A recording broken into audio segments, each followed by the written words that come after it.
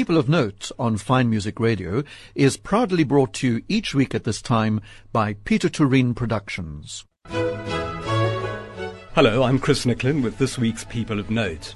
Our guest is the celebrated writer and poet Mandla Langa, a category winner in the 2009 Commonwealth Writers' Prize for his novel Lost Colours of the Chameleon.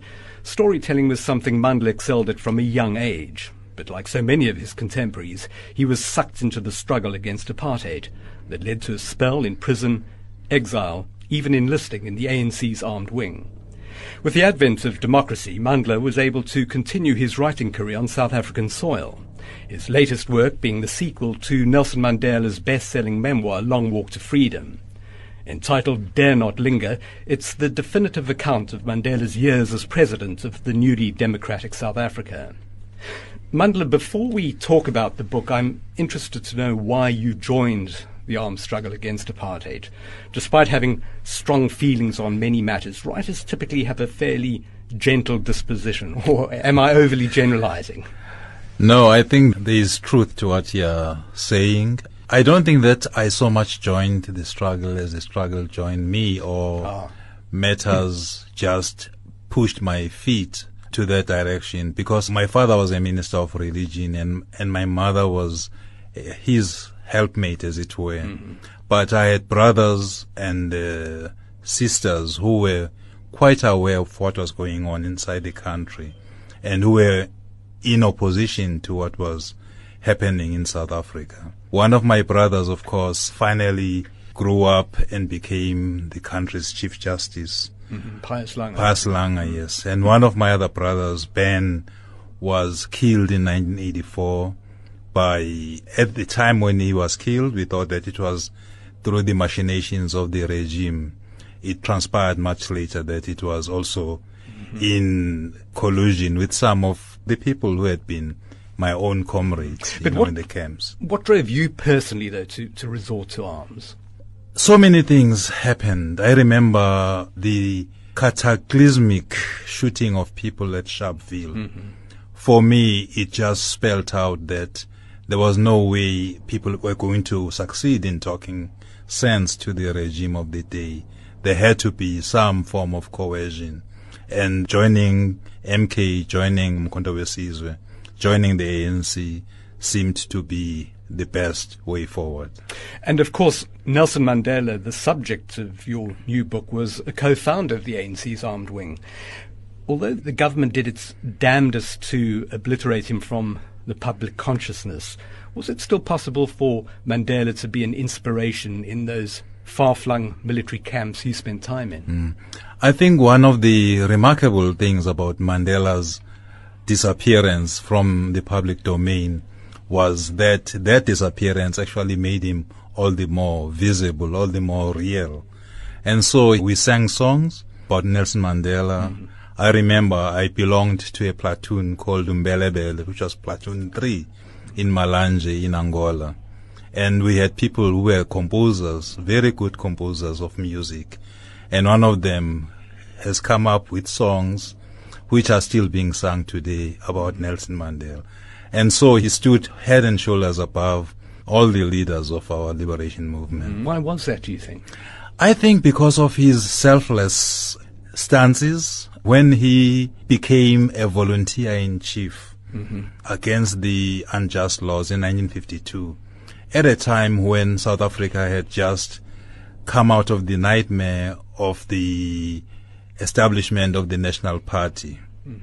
And that in itself, for me, was a very, very brave gesture, because if you think back, the 1950s were the most brutal time, and the police were not just treating people with kid gloves.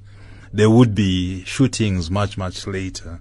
So he came out of that, and that was for me a show of courage. And of course, his speech at the dock when he knew that he was actually fated to be hanged, when he said that for his convictions, he's prepared to die. Yeah, it was a very, very defiant statement. Absolutely. Those were measures that made us really believe and see Mandela as being outstanding. Now, Mandla, for listeners who don't know, I think it's important to emphasize that the new book, Dare Not Linger, as odd as this might sound, is effectively a literary collaboration with Mandela about his years as president, isn't it? Yes, by the time he had passed on, he had written something upward of 70,000 words. Wow, 70,000 words. That's a book in itself. That's a book in itself. It was scattered all over the place, and Zelda Ligrans, who was his right-hand person, as it were, she then collated the material, typed it out. He's got a very ornate handwriting. Yes. She then made it into a manuscript. But what was important was for these words to be made to live. I was going to say, couldn't that 70,000 word manuscript simply have been published? It would have effectively been right out of the horse's mouth. It would have been right out of the horse's mouth, but without context, I think the words would have been lost. I see. So it would have been like a lyric in music, which is just standing out there in its own without any accompaniment. And so my job was to supply that accompaniment, to ensure that the music lived, the words, stood on their own. And I was told to make the book sing. And I think I tried to do that. I know you also had access to all sorts of scraps of paper on which Mandela had scribbled notes while events were unfolding. Were these generally cryptic or reasonably helpful in compiling a definitive account of Mandela as president? Yes and no. On the one hand, some of the material that, the marginal notes he made, let's say on his diaries, etc., could only be deciphered by himself, by a person who was very, very closely linked to his style and to his way of thinking.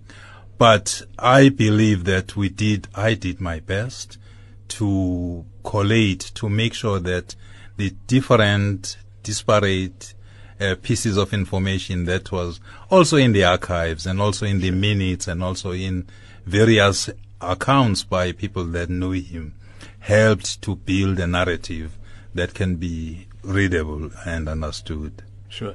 Mandela was a compulsive diary writer when he was in prison, but I find it extraordinary that he was able to maintain any form of dedicated note-taking during what was, by all accounts, a very hectic presidency. Well, you take a look at the man's life. You take a look at his sense of discipline. He was a person that believed in certain rituals, in certain things that had to be done. By the time he woke up in the morning, he pretty much knew exactly how his day was going to unfold. So he did factor in that moment when he would reflect on what had taken place and put it on paper.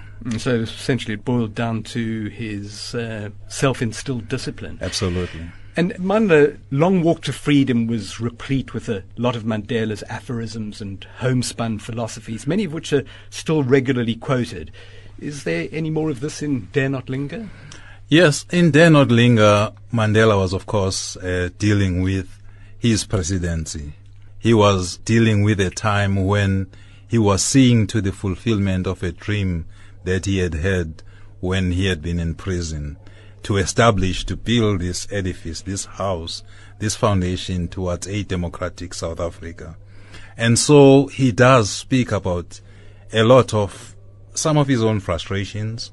He speaks about some of his own disappointments, but also, moments of exaltation and joy at certain things succeeding, at seeing, let's say, breakthroughs. For instance, when he was both irritated and, I think, made to feel how difficult it was to rule, to be a leader, when he had to broker the peace between the warring factions in the DRC, the Democratic Republic of the Congo, where he then saw that when he had been in prison, he was dealing with people that were like-minded.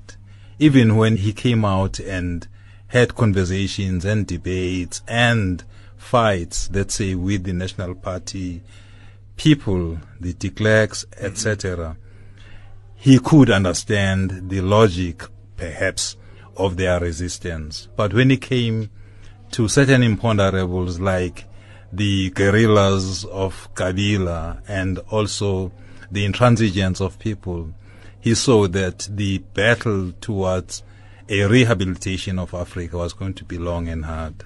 The reality of intractable differences. Absolutely. Manda, let's hear your first piece of music, please. What do you have for us? My first piece of music is Miriam Makeba and Nina Simone singing I Shall Be Released. For me, I think that's one of the definitive songs of the liberation struggle. It's also instructive that it's being sung by two very, very important women who brooked no-nonsense and who really, really made their mark on the world in terms of giving respect, making sure that women were respected, women were taken seriously, and women were released. Let's hear it then.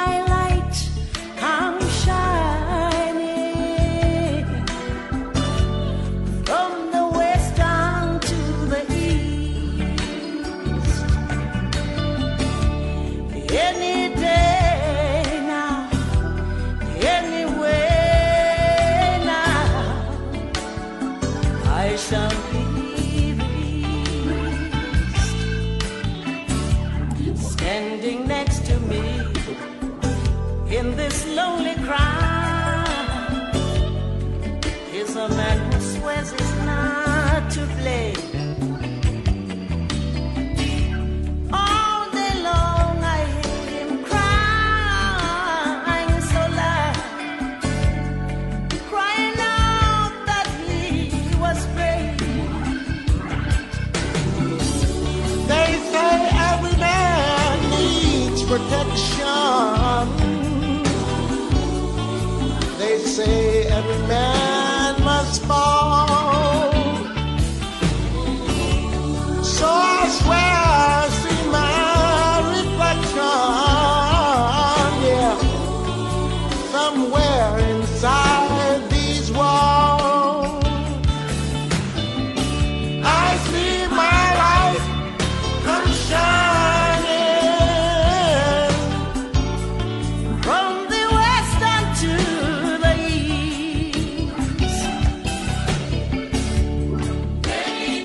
Any day now, anywhere now, I shall be released. I see my light come shining from the west down to the east. Any day now, anywhere now, I shall be released. Inkululeko, itinkululeko, wako uzongopela.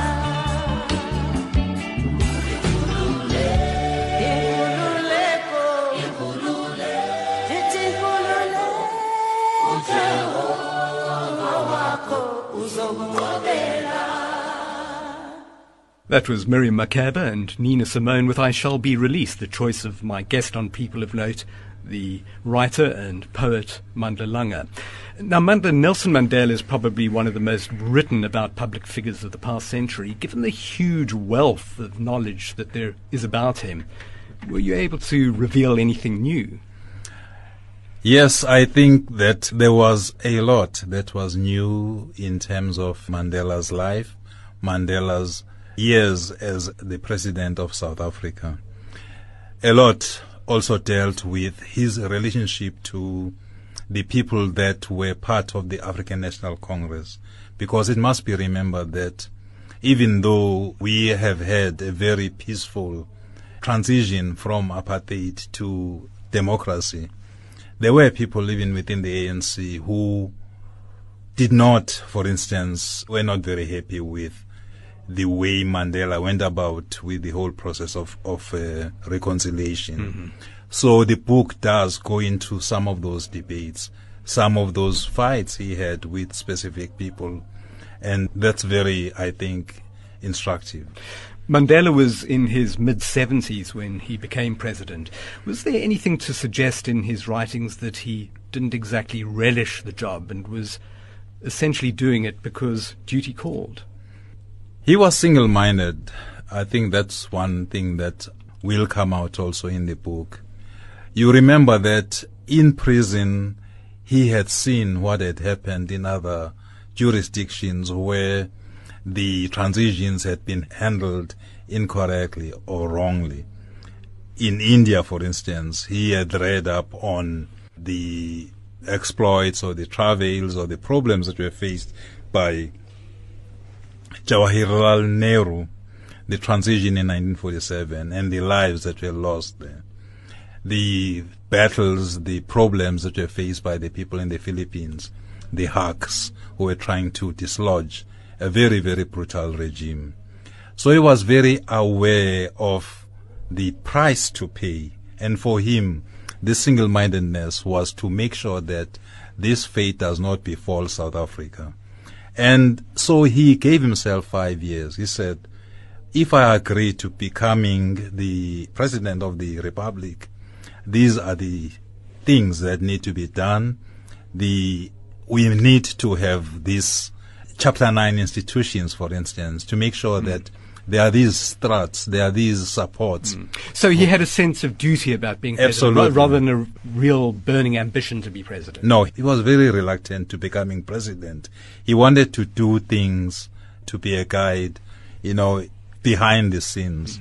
But of course, there was a need, and I think that it's very important that we recognize this, because he came in at a time when there was a need for an authoritative person to take charge in South Africa. And there was no one with that moral stature. And a person with great credibility. Absolutely. So he came, and, of course, the phrase, come at the man, come at the hour. Yeah. What about the assertion, though, that Mandela was a mere figurehead in the first democratic administration and that his deputy, Thabo Mbeki, actually ran the government? I think even Thabo Mbeki himself denies that, because by all accounts, even the people that were his lieutenants, that is Tony True and Joel Netshitenzhe, Mandela was always there. He was hands-on, sometimes maddeningly so, in that he really wanted to make sure that the vision that he had was realized. I've heard from some of his close friends saying that he also had a maddening ability to micromanage affairs of state. Well, that came from his preoccupation with ensuring that the new democracy succeeded. Sometimes he made mistakes, for instance, when he wanted to a certain extent pander to the youth, to the very, very young people. And, he had a very soft heart for young people.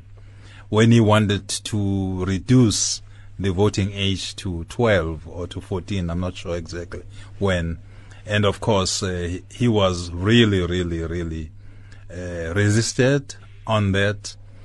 And when it was quite clear to him that he had made a mistake, he was gracious enough to say that I've been proven wrong and I accept it. Apparently, one of his most senior aides in government, Jakes Gerwel, said that Mandela, in some sense, was inadvisable.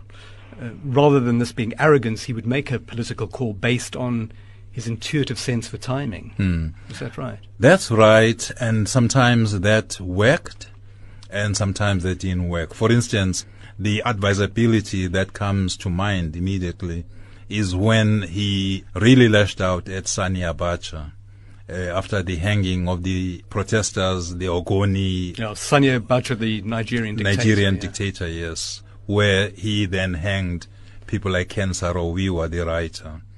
And Mandela really, really let rip, which of course created huge problems in terms of diplomatic relationships between Nigeria and South Africa. The two African powerhouses. Absolutely. And there had to be a lot of work behind the scenes to try and mend that.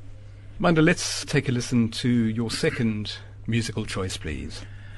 The second track is by Letta Mbulu, Not Yet Uhuru. This is a song that tracks the dissatisfaction, perhaps, with some of the developments that have taken place in the new South Africa. The fact that whilst all of us can rightly claim to be free, to have a democratic state, there's still a very, very huge underclass that does not see this as Uhuru.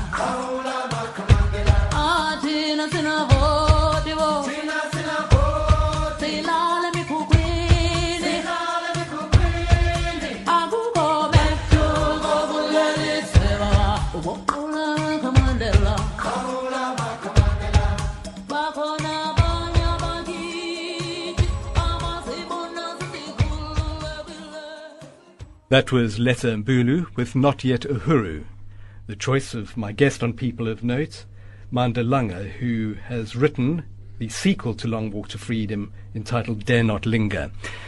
Manda, you write somewhere in the book that South Africans can now never hear the word reconciliation without associating it with Nelson Mandela. In some ways, the government of national unity that was formed after the 94 elections was a necessary evil to try to achieve reconciliation. Did Mandela ever confide his true feelings about sharing power with his erstwhile enemies? He does in the book, in Dare Not Linger, speak about his reservations or some of the misgivings he has about some of the people that he finally was forced into a marriage with. Mm-hmm. You will see, for instance, how he felt about F.W. de Klerk, the fact that de Klerk had, throughout their relationship, been very afraid of going for broke, really, and pulling ahead and taking along with him the rest of, especially the Afrikaner population, which was still, to a very large extent, caught up in fearing the future. Mm-hmm. He had not really acted as a real leader. That comes through in the book. So what was his personal chemistry like with F.W. de Klerk, away from the public spotlight? I think he tried as much as possible to ensure that there would be a relationship with de Klerk. Hence, even at the very beginning, he was brave to call him a man of integrity, a man he could do business with, which are not just nice-sounding phrases for Mandela. He didn't make easy admissions when it comes to things that could rebound on him. But privately, there were things that really frustrated him about de Klerk. His widow, Graça Machel, says to me that Mandela was very conciliatory in public because he felt that he could not humiliate leaders, especially leaders with a constituency like de Klerk or even Prince Buthelezi, because he felt that they represented a certain power, a certain following. But privately, he would then be able to, really sometimes speak very, very, very strongly when he was dissatisfied. But this is all behind the scenes. Behind the scenes. But all that, to my mind, all bets were off after the National Party pulled out of the government of... I want to ask you about that in a moment. But what I'd like to know, was there any sign in Mandela's notes that he resented sharing the Nobel Peace Prize with F.W. de Klerk? In his conversation with Graça Machel, yes, he does. He was really even beginning to listen to some of the advice that he must not share the Nobel Prize jointly or accept it jointly with de Klerk. And of course, there was also an example before with Kissinger and Leduc too, with the resolution of the Vietnam War. But Mandela felt that he was accepting this prize not for Nelson Mandela, but for the people of South Africa. Right. And for him, every gesture he made, everything he made in public or he said in public was aimed at being a contributory block towards this building of his, towards the edifice of democracy. How much of a setback did Mandela view F.W. de Klerk's decision to take the National Party out of the government of national unity? Well, it began to be clear for him that the withdrawal of the National Party from the government of national unity, number one, spells a disaster in the sense that he could no longer speak of unity and a creation of a state that is cohesive, that has got everyone on board. Because, as I've said earlier, he sees people as being representatives of constituencies. And so when de Klerk pulls out, this sends signals to a very, very large majority of de Klerk supporters that perhaps this thing is not working. And Mandela was unhappy with that. But he felt that somewhere in the book I do make the point that he believed in going somewhere with those who were willing to get on the bus. And so if de Klerk then decided to get off the bus, that was it. The bus still had to move on. Did Mandela express frustration at any stage with what he might have viewed as resistance to change and nation building by white South Africans? Oh yeah, I mean that has always been, in exhorting white South Africans to be part of the change, he has also pointed out that there has been that resistance. But going back to even the question of de Klerk himself, he saw people not as monolithic though, because even with the National Party, there were some of the people who later possibly left even the National Party, Beck Botha, for instance, whose talents Mandela recognized. And so he saw this loss as a loss of that talent. And then he had to find a way of working to make sure that this was brought back into the government. In the book, he does speak about the fact that there was a lot of resistance to change. hence he is going to speaking to P.W. Botha to make sure that he corrals his forces, he corrals his supporters to bring them onto the fold. He was aware of that.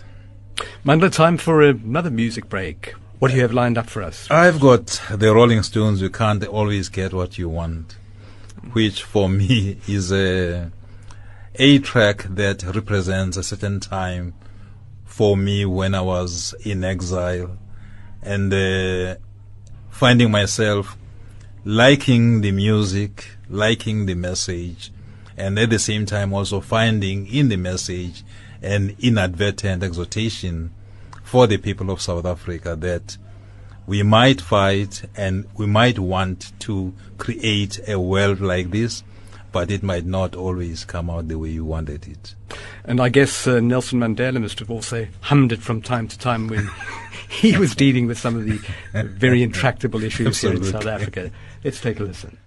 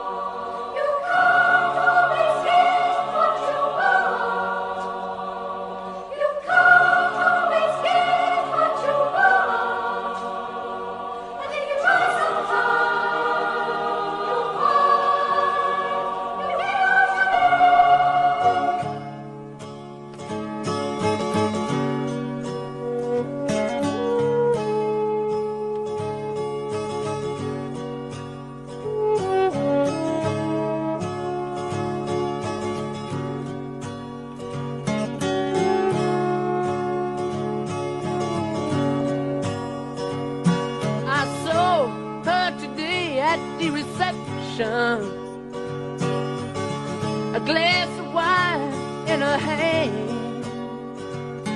I knew she was gonna meet her connection.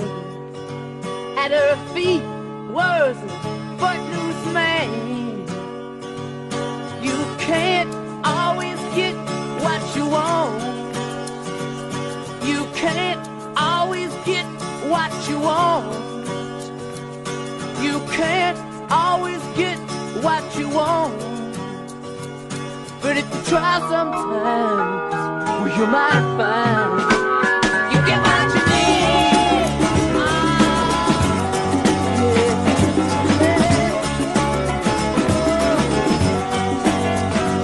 And I went down to the demonstration to get my fair share of the views. Singing words gonna vent our frustration. If we don't, we're gonna blow a 50 amp fuse. Sing it to me. You can't always get what you want. You can't always get what you want. You can't always get what you want. But if you try sometimes, well, you just might find you get what you need. Oh, baby, yeah.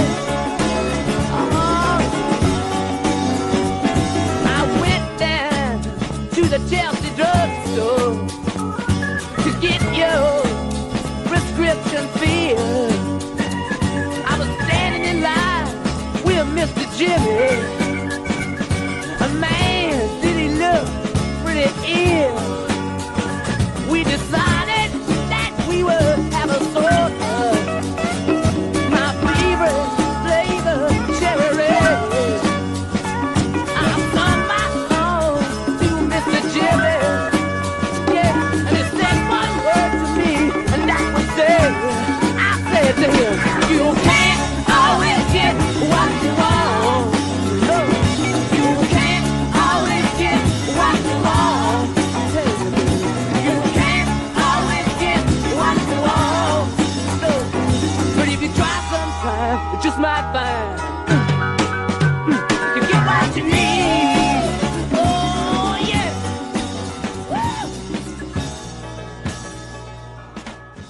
One of the Rolling Stones' most famous numbers, You Can't Always Get What You Want, the choice of my guest on People of Note, the poet and author Mandla Langa. Mandla, how candid was Mandela in his notes about what he may have identified as his own failings as president? He does speak to moments when he could have done things better. Like what? Like differently. For instance, when it came to when Nkosazana Dlamini Zuma, who was then Nkosazana Dlamini at the time. She was health minister. She was a health minister. When she got involved in the debacle of Sarafina, which got to start giving the world or the people or commentators a feeling that this is what can be called corruption creep. Mandela was unhappy about the way this got resolved. But he was caught up in not wanting to do away with a minister who was young and was full of promise.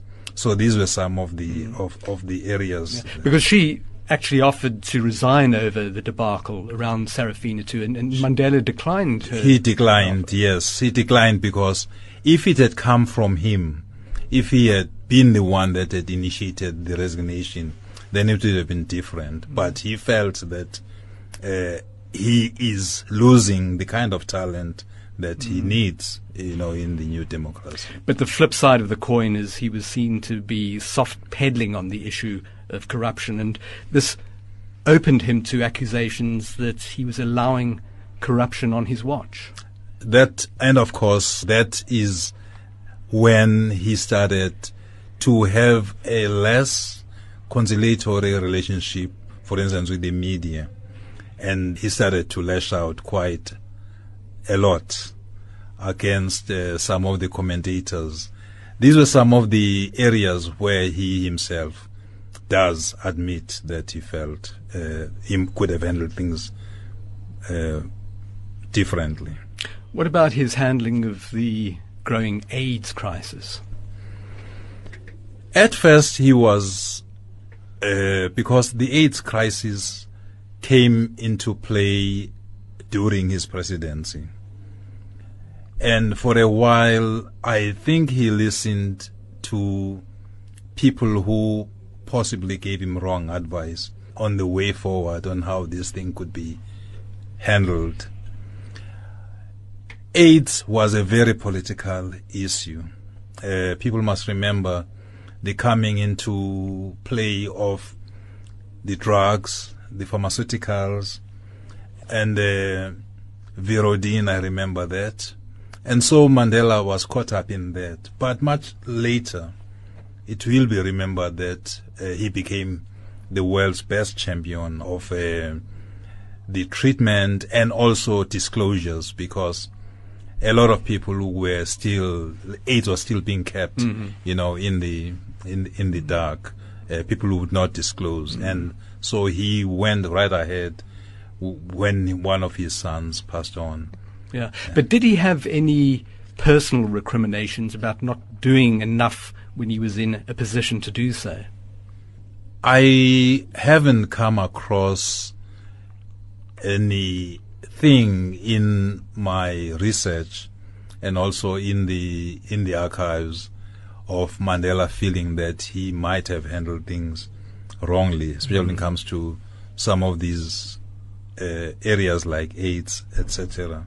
But I do believe that he did have moments of real regret that certain things had not been done as forcefully as they might have been done. For instance, he did want to champion the question of education, the question of building of schools, going and using his own resources to build schools or to get industry to work towards that in the rural areas, as a person that came from one of the most depressed provinces in the Eastern Cape.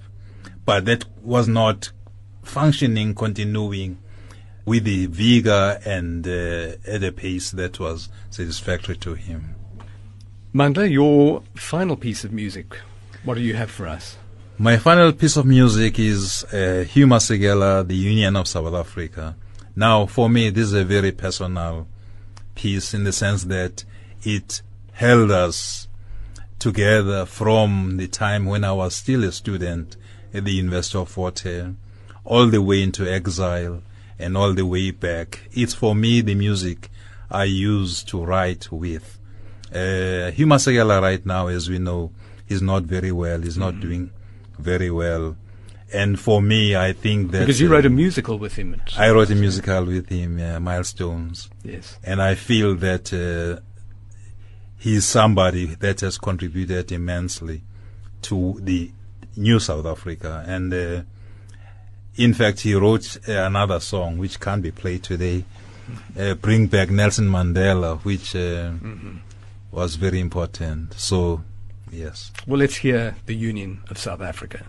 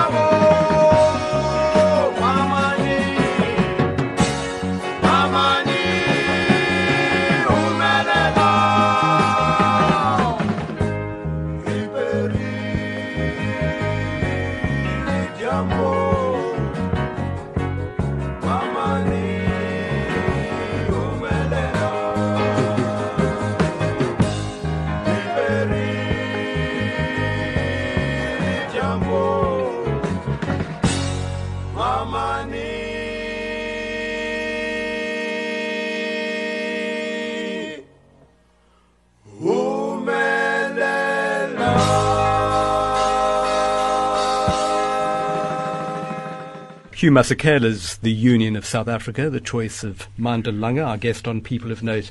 And Mandla is the author of Dare Not Linger, The Presidential Years of Nelson Mandela. Mandla, as we mentioned at the outset, one of your brothers, Pius Langa, went on to become Chief Justice of South Africa, an elevation to one of the highest offices in the land that the so-called Mandela miracle made possible for black people. What is your personal assessment of what Mandela was able to achieve after having pored over the documents of his presidency in such detail? I think Mandela must have felt a certain sense of achievement, a certain sense of satisfaction when he looks back on what had been achieved in South Africa. Number one, he had averted a possibility of a conflagration of a wasteland. Secondly, he had put South Africa on the world map in a manner where no new democracy had been. And South Africans the world over walked with their heads held high and their shoulders braced, ready to take on anything. And there were all sorts of coincidences with Mandela's presidency, some of them cultural. For instance, Bafana winning the CAF and the rugby, South Africa coming, all those. But much more importantly, and I think this has to be said, his sense of having created a real lasting democracy with all the institutions towards that. Because I've heard some people suggest that he in fact was more obsessed with making democracy stick than racial reconciliation, which became effectively the byword of his presidency. Yeah, racial cohesion was a byproduct of that democracy that sticks. Without it, there would have been, all of us would have been at each other's throats, because we would find no amity, no possibility, no central focal point around which to rally. And Mandela created that. What do you think Mandela would have made of the political crisis currently engulfing the ANC, which has ultimately infected the workings of government? I think he would have been very disappointed. I think he would have seen this also as part of a trajectory, the growing pangs of a democracy.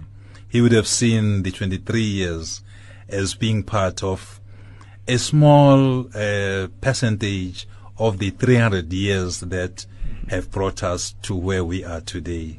But he would have been very displeased with some of the players, especially people in leadership positions, because he would have felt that they've let the side down.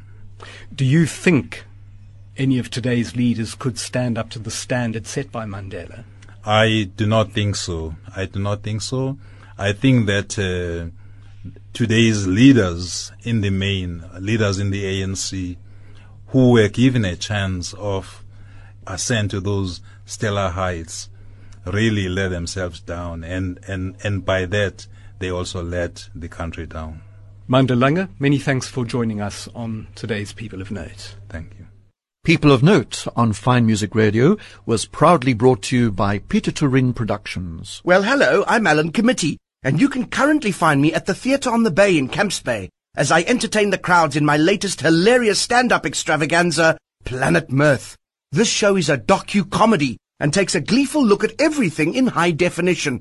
It's funnier than an Alistair Coetzee press conference, and by the end you will be crying with laughter, which means you can gather all your tears, take them home, and water your gardens. It's a pleasure. So don't miss Alan Committee, Planet Mirth, Theatre on the Bay.